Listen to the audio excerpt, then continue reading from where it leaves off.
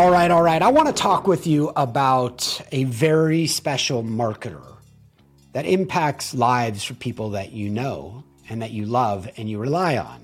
You see, I think there are marketers out there that are very talented and they're marketing things like a beverage or breakfast sausage or maybe even lotion. And all of those things are important, but nothing is more important than making sure your mom or your aunt or your sister can live longer.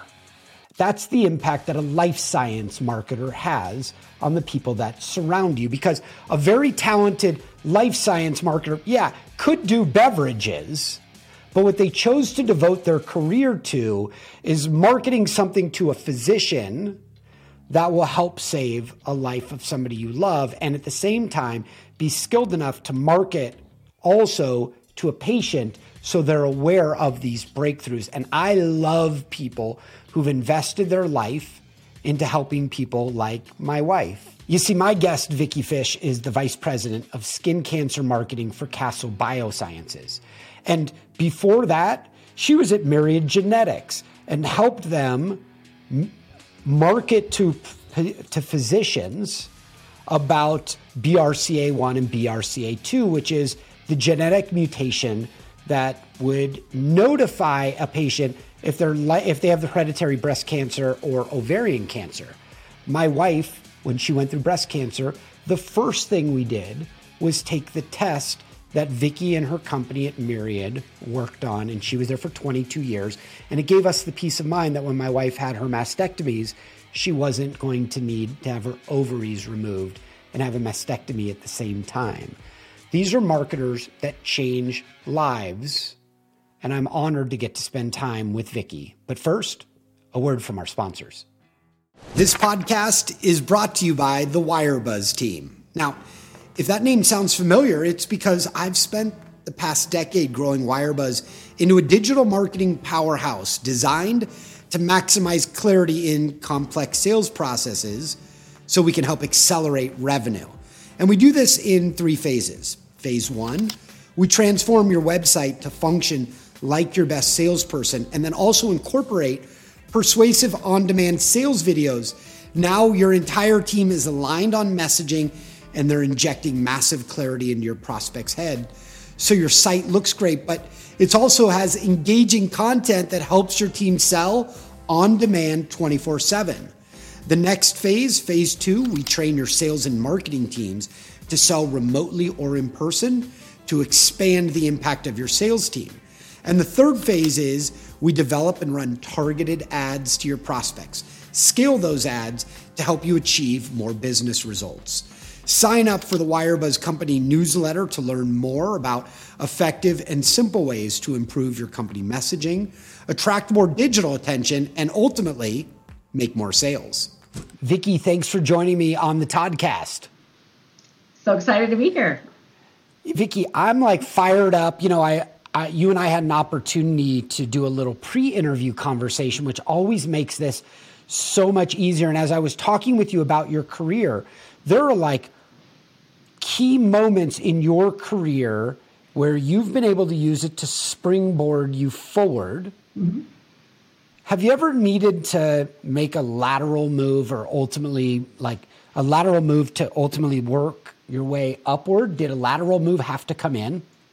Yeah, no, that's a great question. I have actually, and I think it goes counter to what, as you're going through all of your, professional coaching, development, reading, all of the things that you learn that, some of the tips you're taught is if it's not upwards, if it's not an X percent of a raise, then you shouldn't take it, right? It's not a promotion. However, right. there comes times, and this is when I was at Myriad Genetics, I had been in a position for too long. It had morphed over the years. It was, it morphed from just being, sales operations to encompassing everything from operations to training to commercial ops to our digital marketing. It just kind of all of the things under the umbrella kept getting put under this kind of generic commercial ops position, which was great. But it got to a point where I was an inch deep and a mile wide. And it was great to learn so much, but I realized that I didn't truly own any one of those things, and to really be able to hang my hat on something and be able to have that opportunity to be accountable and responsible for numbers, if you will, I needed to make a move. And so I had an opportunity to at the time I was the director of commercial operations. And so there was another director level position that had opened up in sales and marketing for a lung cancer prognostic test. And so as hard as it was because I think I kept waiting to get that promotion to vice president in my current role. And so I took some time to step back and say, okay, is that even what I want? I thought in my head I wanted that title, but I wasn't quite sure I wanted that title in that role. And so, with great coaching from, some of my mentors at the time, and I think now we hear it a lot more with things like the book Lean In or some of the other, coaching tools that are out there saying, your career is a jungle gym. It's not a ladder. And so realizing at that point in time that I needed to make that move over to sales and marketing to really own a product specifically versus all the products and really, show that I had what it took to succeed. Now, Vicki, you've been in a bunch of different positions. You've worn a lot of different hats. Now, this is what I want the audience to be looking for. It's like Vicki started off with a genetic counseling degree, right? So I want you to be thinking about this. I started off talking about a lateral move because she really was trained with a genetic counseling degree, but she's made moves throughout her career so she could do more and serve more. But that ultimately means that she ended up having to learn new tricks all the time, which makes Vicki, correct me if I'm wrong, super hungry as a learner. Where did this come from?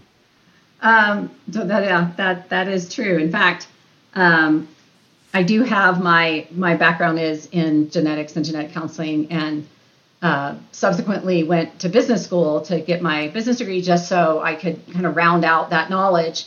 I went straight from graduate school to working in industry with that degree. And so I started out, for those of you that are familiar with pharma companies or biotech companies, they often have kind of a science arm that supports sales. And so that's what I started out doing at Myriad Genetics. And what I realized is it was really helpful to have my knowledge to be able to teach the salespeople as well as their customers to really get to that point where, you felt like there were no more questions left. It was a no-brainer to order our products, et cetera. But that hunger, so I'm not quite answering your question, that hunger actually came from really just a need for personal growth and continuing to just better myself. I just really enjoy learning, and I feel stagnant when I'm not. And I think that kind of ties back to that last question, which was that lateral move. I kind of got to the point where I was, in this pit of just hanging out and going through the motions because I'd done it for 13 years.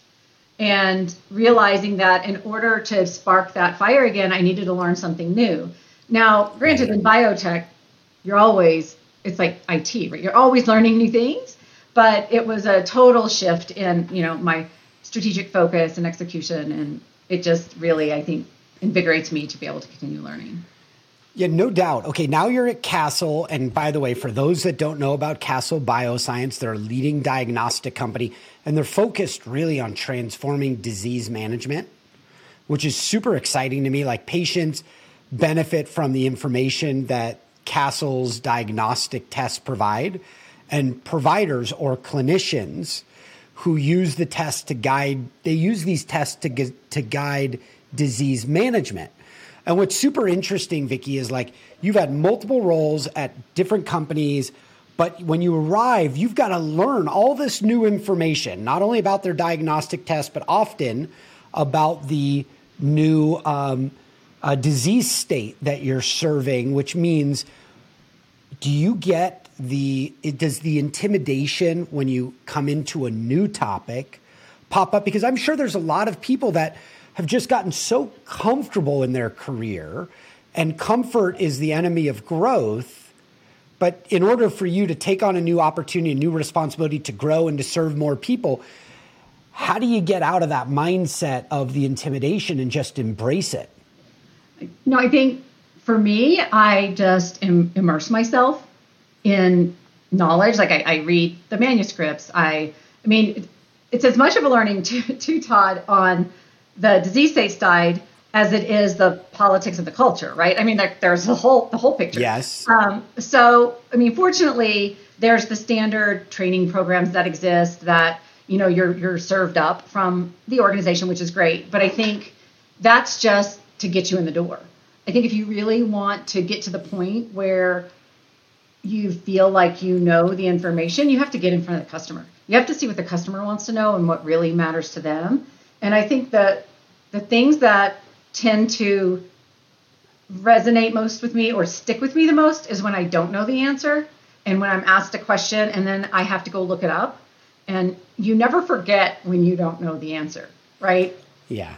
So to me, you never forget that. Yeah, you don't, because you're like, oh, I was so embarrassed. I was in front of this, oncologist who wanted to know, these different Kaplan-Meier curve rates, and I didn't know them. So you go back and you read the paper and you say, okay, and why did he want to know that, or why did she want to know that? Because that then brings some context around why you need to know. And I think that really helps too. And that's why I feel like, there's the baseline knowledge just to get you in front of a customer. And then once you get in front of that customer or key opinion leader, understanding what matters to them and getting something wrong so that you have to go back and really, look it up and understand why they wanted to know it.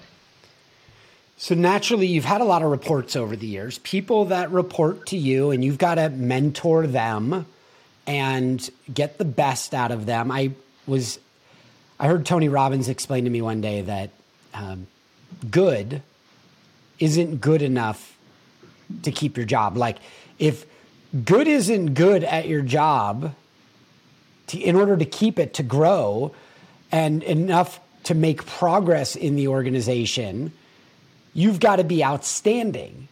And so like when you're mentoring somebody, how do you give them that mindset that just showing up, that just punching in and doing the work, the minimum passing by isn't enough, and what they're actually required to do is be so outstanding that they open up their wings and soar and people take notice.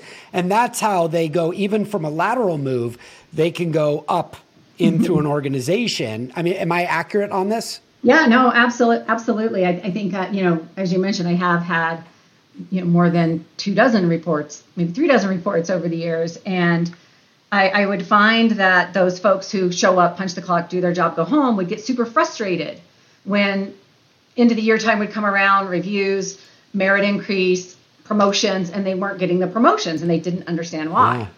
And so having that conversation around, well, you're hired to do a job and you're doing the job you were hired to do. And thank you very much. I appreciate it. But if you want to get ahead, if you want to progress, if you want to spread those wings and be outstanding, you have to do what you're not paid to do, right? You have to show your value in another way. Think outside the box. Put your hand in the air when somebody asks who wants to be lead on this project. Think about problems that can be solved. So I think it's just, and I hate to say like doing your job isn't a bad thing, but it is just enough, right? It's getting by. So if you do want to progress, I do think that really being outstanding, you have to take on extra projects and really think about the organization as a whole, or at least your small functional group, and how you can make it better and help your peers. Yeah. Yeah, it's really tricky. Look, what inspires you? Like there's a lot of people that work inside of life sciences. And when I talk to them, what I really discover is that each of us have some fuel or somebody that we've been touched by that is that we're like working for. What is it for you? So originally, I spent, 22 plus years in breast, ovarian cancer, colon cancer. I have a family history of breast cancer. Without getting too detailed, my ethnicity, I'm Ashkenazi Jewish. My mom is Jewish. My mom's had breast cancer. Her mom had breast cancer. Her aunts had breast cancer. And so right when I was finishing graduate school, and without telling you how old I am, the breast cancer genes were just being discovered.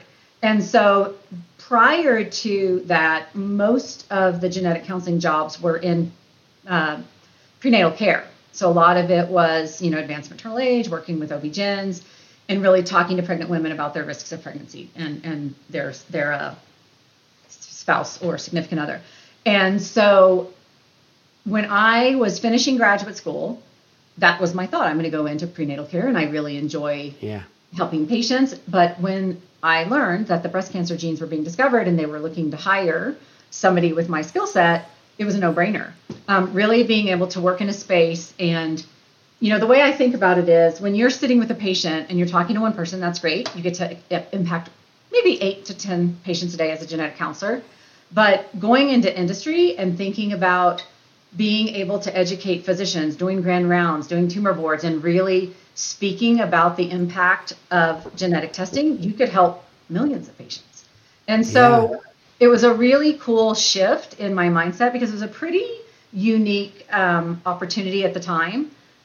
Industry was kind of a black mark on your name, going from clinical to industry. I think there's always that thought that you're one of the dark side.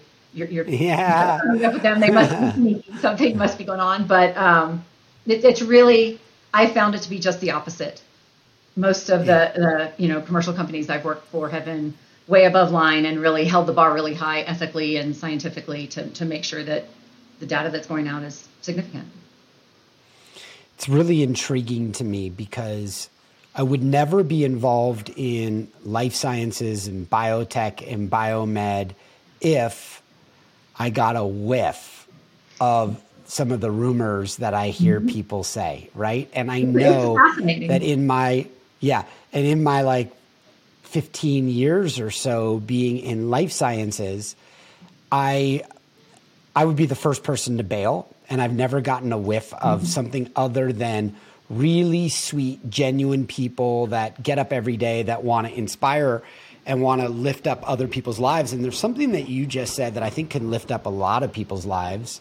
And it has to do with when you are walking through a hospital with a physician and you're getting the repetition with the physician to talk about genetic testing back in the day when you got started, or today when you start at Castle and you want to go out in the field and meet clients.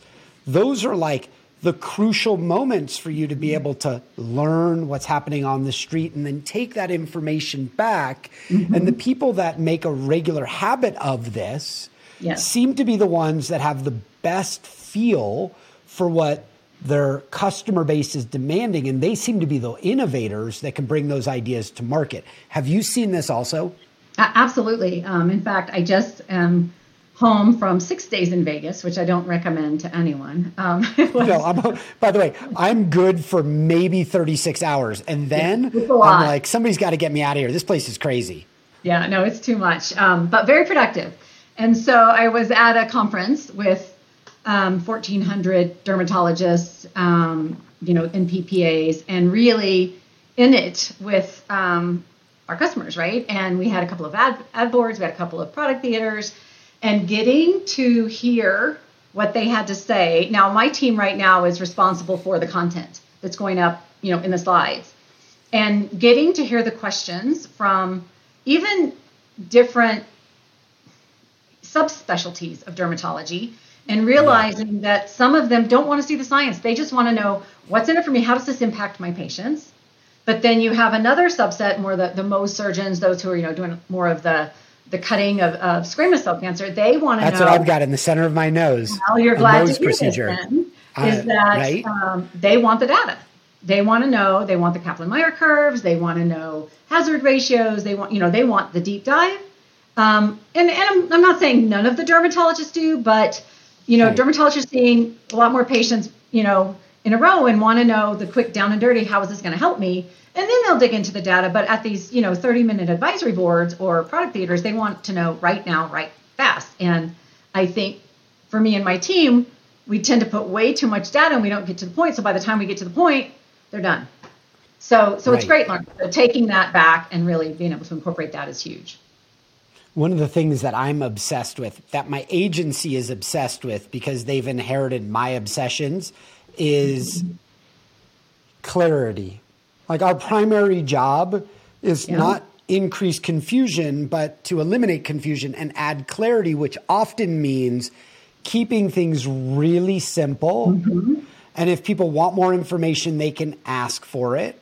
But you've got to get that knowledge into their brain. But it's funny because the closer we get to all of our work, the closer I am to my speaking material, the more complicated it becomes. And the same is probably true with Vicki's material, because you start to understand all the nuanced wrinkles and you appreciate them so much that you want to add that into the story. Is that, you see that? Well, yeah, absolutely. And I think the other piece of this is what we just spoke about, which is there is at least this underlying anxiety that there is a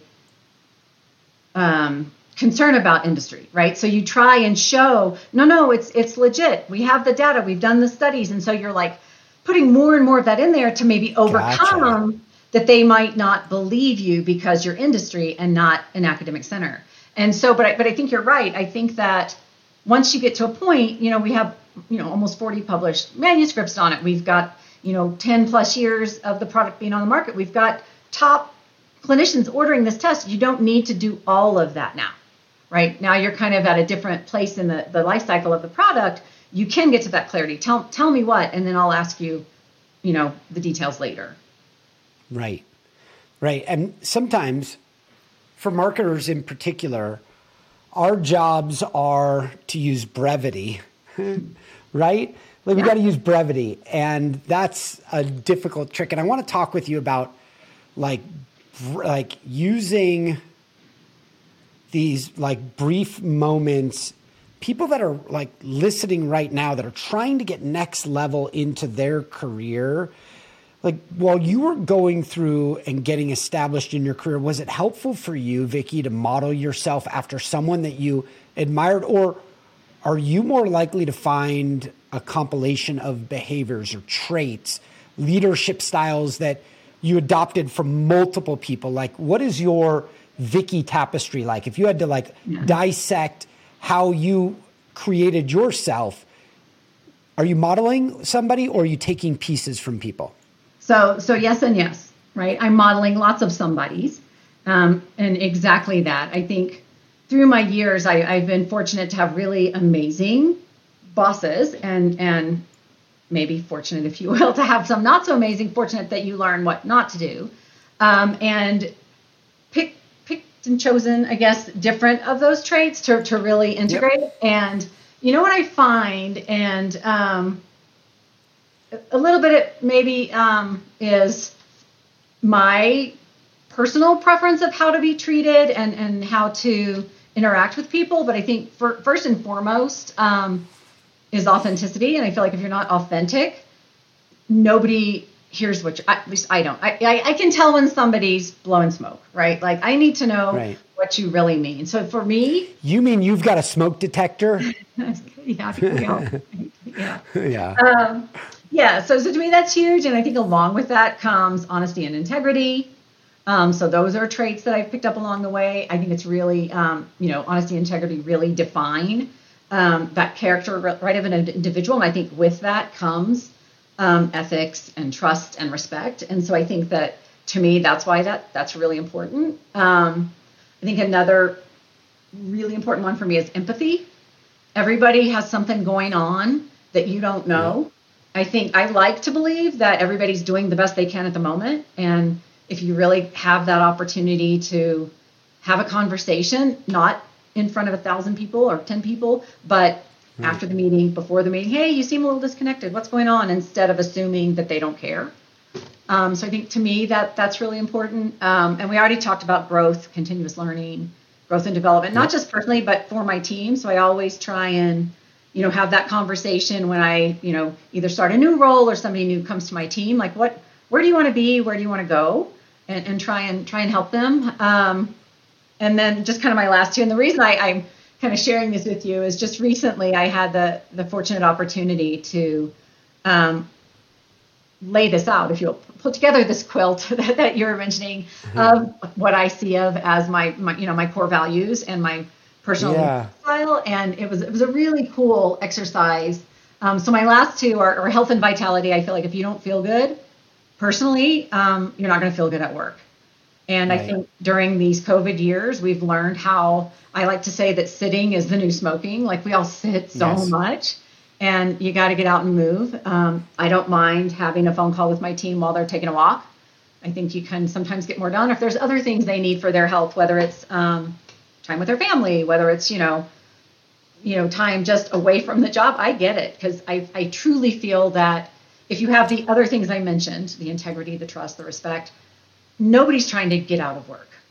I don't think. Maybe some, but I think for the most part, we know, right? We have that smoke detector. And then finally, my last core value, I think, is communication.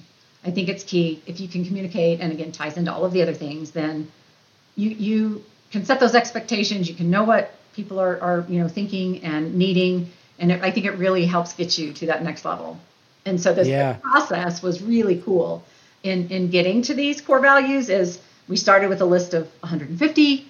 You mark your top 20, and then you have to narrow it down to 15, and then you have to narrow it down to 10, and then to 5. And it's really hard to think about, what really matters to me, and then to say, okay, if I really think that matters, then what am I doing in my daily life? What am I doing, not at work, but how do I know this is a core value? How am I showing up in my personal life doing these things? And I think that's how I got to that. It was truly a core value, right? Because if you're not really living it, then is it really a value to you? And if it's a core value, then you have to prioritize it, right? And you have to stay committed to it. You can't negotiate with yourself about when you can pick and choose a core value. So it was hard. It was a hard exercise. Yeah, no doubt. Lots of people are struggling right now. Lots of people feel like they're experiencing setbacks, and it's understandable. We've had a bunch of years now of setbacks, and on this show, I love to help people identify that setbacks, more often than not, reveal their magic moments to spring forward, right? Where they can seize the moment. Have you experienced a setback that when you look back now, you're like, oh my God, if that didn't happen, all of this amazing wouldn't have happened. Have you had something like that? I have, actually, fairly recently. I've mentioned a couple of companies I've worked for. I was with Myriad Genetics for over 22 years. It's where I grew up professionally. It was family. And with all of these crazy changes of what, like you mentioned, we've experienced over these last few years, there were a lot of, leadership changes. There were a lot of organizational changes. There were budget cuts. And, with that comes people cuts. And so after 22 years, I was let go, which is a huge blow to my first and foremost, my identity. Because like I said, I went there straight from graduate school. That's who I was. That's where I felt most comfortable. And so thinking about really, what am I going to do next? It was right at the beginning of COVID. So now I'm thinking to myself, wow, it sure would be great to take, like a few months off, even a year if possible. Then thinking, but it's this pandemic, like what's happening? How am I going to get a job if I don't do this? And for those, I don't know if we mentioned this, I live in Utah. And it's not quite the mecca of biotech like, California or the East Coast. There's limited opportunities for my skill set here in Utah. And, I'd like to think that I'd gotten to a pretty decent level where I was, hoping to be in an executive level position. And those opportunities here were not, they were few and far between. And so with this pandemic, as we all know, it was the opening of the doors to work from home, which was never a thing. Like, you had to be in the office. And so my first benefit or huge, learning was, the world is my oyster. I can work anywhere now. I can apply to jobs all over. And so I did. And in my space, there was a company that was the exact opposite of Myriad. Myriad was the pioneer in commercializing genetics. I mentioned the discovery of the breast cancer genes. That was really a very novel thing at the time. And it was a lot of learning. It was super cool to learn all of that. But once, 22 years go by, it slows down a little bit, and the bureaucracy internally starts to slow down. And, the speed to launch things is slower. And so I went to a company that was still in like pseudo startup mode called Natera.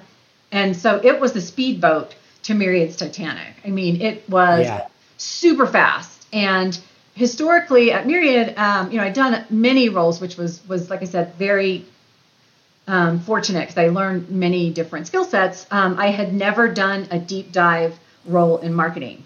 And so I had that opportunity at Natera to take over not only a brand new function, but a whole new disease state. So I went from spending my life in oncology to going into organ transplant, solid organ transplant. So when you mentioned about learning a new disease state, you talk about having to really stretch, not just for the knowledge, but also for the specialty, like what does this landscape look like as far as a physician? And so I was really grateful. As I mentioned, I love to learn.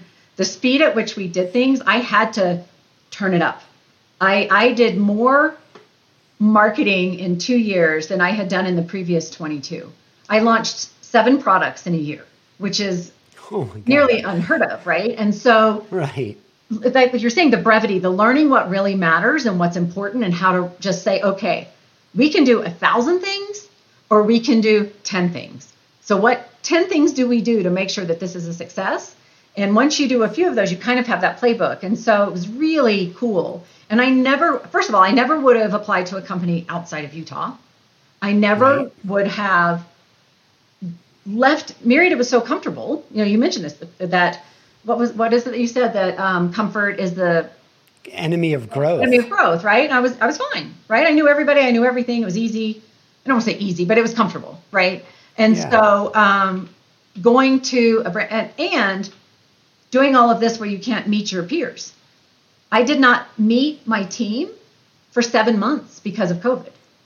Wow. So it was really a little bit painful, a little bit anxiety provoking, but I learned so much. And I think in addition to really learning, it also helped me characterize what matters to me and how to prioritize those things in my life, because it was a grind. I'm not going to lie. It was a lot of late nights. It was a lot of long hours during the week. And, you get to a point when you're my age, when you say, okay, I need to balance that with family a little bit. Right. Yeah.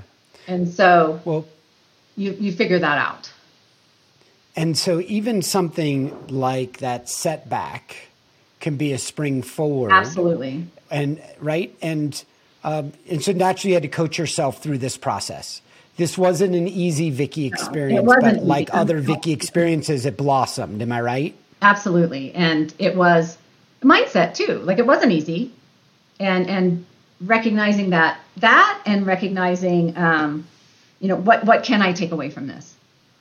Yeah. I learned boundaries too, which I wasn't so great at before, which was good. Tell me about boundaries, because I have no clue about this boundary thing people always talk about. What is that? So, as an example, a previous CEO, not at my current job, but where it was more crazy, the CEO would call me at midnight and think nothing of it. And so the founder of the company would call me at 11 o'clock. And finally, I just had to say, listen, I'm turning my phone off. I'm turning my phone off at 6:30. I'll do 6:30. I'll do 7. I'll have it on silent even until 10 o'clock at night if it's an emergency. But these late night phone calls for fire drills that really aren't fire drills are not sustainable. Right. And so that was one, I think, just really declining meetings when I really couldn't make them, because I think what I would try and do is multitask, and I'd stress myself out by thinking, well, if I'm on the call and I don't cancel the other call, I'll just hop on when I'm done. And then I'd be anxious because I wasn't giving my best at either call. Right. And so things like that were really hard for me to say no, or to even, this sounds really absurd, to say, hey, I can't, I have my son's soccer game. That was really hard to admit that my family mattered. Right. It feels unprofessional, right? To have something outside of work, and yet it's so essential because it allows you to have those core principles alive. And I mean, anybody would resent their job if they couldn't live their life, right? Yeah. And I think that COVID did a little backstepping with some of that, right? You're never off. I think that was one of the, as much upside as it has for helping you work from home, right? I think the downside was, well, what else are you doing? You should be working all the time. So I think that has now kind of evened out a little bit with all of the different studies that have come out talking about burnout and just this constant on. But yeah. Okay, so I play all out. I don't know how to do it any other way, okay? And that also means that I'm incredibly passionate about my work, but I find time on the weekends. Mm-hmm. You know, if my wife goes and does something with a girlfriend, I might sit down and knock out a couple hours of work, but I play all out. Any thoughts on how best to push yourself away so you can return rejuvenated? Like, you have tricks there for me? Well, I do try. Dogs help because they make you feel really guilty when they sit in the chair in your office and look at you so sad. So it gets me out. I think that, we talked about this. I live in Utah. It's beautiful outdoor quality of life. So I do a lot of outdoor things. I try and get on my bike on the weekends. I don't know how to force you to do that, Todd. But I think that it's my mental health as much as it is my physical health. But to your point though, I feel like I work on the weekend too, but I try and do it early in the morning when nobody's awake yet. Yeah. Kind of check that box. Well, I definitely get my hike time. I had a nice 4-mile hike this morning, and I do it maybe 4 or 5 days a week. Nice. And like you mentioned, it's the mental health part, right? Mm-hmm. I come back, I feel like I'm ready to lift up other people. I burn off the craziness that's going off in my head, and that's part of it. Vicki, I'm so grateful for this opportunity. It's like, as I'm going through this conversation with you, there's like several moments in this conversation where people could lift up a blueprint that they just heard from you. And the blueprint is, just to name off a couple, like when you have a setback, you can, spring forward. Sometimes a lateral decision doesn't mean that you're not progressing. In fact, sometimes just like being on the freeway, you get out of one lane to open up the next one, right? Yeah. And I also heard about your hunger to learn and your desire and willingness to never be embarrassed, which I know, I'll give you one little tip. Anytime I embarrass myself in a scenario like that where I don't have the answer, the way how like the way you respond, it will tell you people a lot about your character, right? Like if you sweep it under the rug and you act like you gave a suitable answer, but in your head, you're like, that was kind of a crap answer. Yeah. Instead, what I do when I go back, like you mentioned, you go back and figure it out so you never get stumped again. I will put that information on a PowerPoint or Keynote slide, and I'll stand off to the side and I'll walk that person through the right answer. Oh, nice. I go, I'm glad you asked that, and I went and researched it, and here's the end. And what happens is then I email it to them or I text it to their phone, and then they say to them, they're like, damn, that Todd's amazing. They never think about how bad I embarrassed myself. It's about it's like tennis. Your forearm and your backhand need to be just as strong. Mm-hmm. And how you respond to those embarrassing moments will tell people a lot about who you are and your character. And I'm so grateful for the opportunity to talk with you today. Absolutely. Can I thought of one more thing that as we talked about progressing, and I was thinking about this in terms of, spreading your wings, being outstanding. One of the things I think that kind of ties into that as we were previously talking before today is, how can, whether it's folks in their early career or even far along their career in terms of this progressing, I think one of the other things that I found super helpful for me in my growth and trajectory is really networking outside my organization. So joining different, whether it's a women's leadership group, whether it's a biotech group, or I sit on, I work with the School of Business here at the University of Utah, and I mentor students. I, help them interview. I help them with their resumes. And aside from just me feeling like I'm getting, I enjoy that. It fulfills me. it also is helping them. And so I always would tell my mentees at work, reach out. There are so many groups, so many network groups, so many specific topic groups. And if you're really looking to get out, Todd, there's probably outside work groups, like fitness or tennis, like you were saying, or something to get you out. But networking is key. And I feel like you get these new perspectives. And maybe I'm saying this from being at a company for 22 years where, everybody starts having similar ideas, right? And so getting outside of that and hearing what's happening in other places, hearing what the hot topics are, right? What are the cutting edge ideas? Where might there be an opportunity for you that you never would have thought about? Yep. So that's something else that I think is super important for those who are just doing their job and really want to get ahead, that's not at work, but maybe will help them just globally in terms of growth and development. Absolutely. I admire that tremendously. Just last week, I every semester I do a training for learning disabled students on life after college. And it was last Thursday, and Vicki, that morning, I'm not saying this to brag, but I had 500 people registered for my professional training that I was doing in the morning on a webinar. And then in the evening, I did something for students, and there were 4 students that arrived. That gives me and then it became 2 by the time I started. Okay. There are 2 learning disabled students, and I'm a former learning disabled student, and I got significant help nobody would ever know today because I'm stuck in constant and never-ending improvement. And as I went through this meeting with them, I realized it wasn't about the number of people, it was about the impact that I could have. And at the beginning, my ego was like, what, are you kidding? Only 2 people? And then when I was done, it was the most rewarding, heart-filling part of my entire day. I believe it. And I can't get enough of that. Yeah. And I think that makes you, that's amazing. And it makes you better tomorrow getting up for work, right? I think it is so important.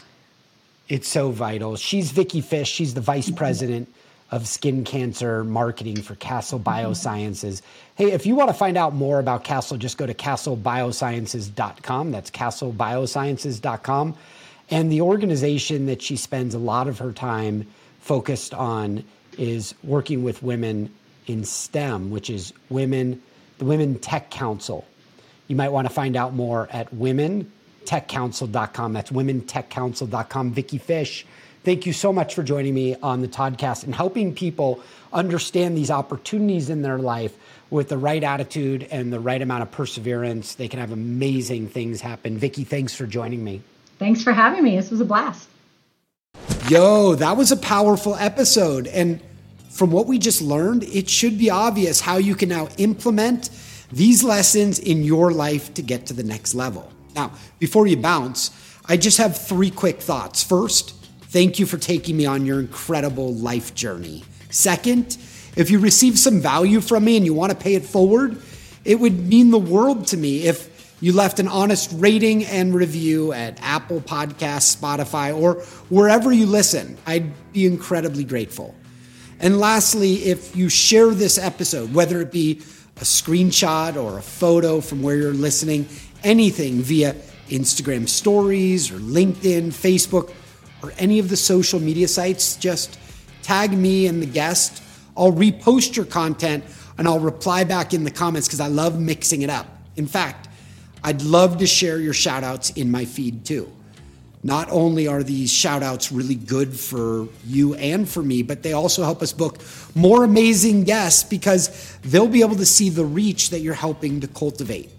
This is a way for you to help contribute to the show. So thank you again for listening, and I look forward to earning a regular spot inside that ear of yours. Let's grow.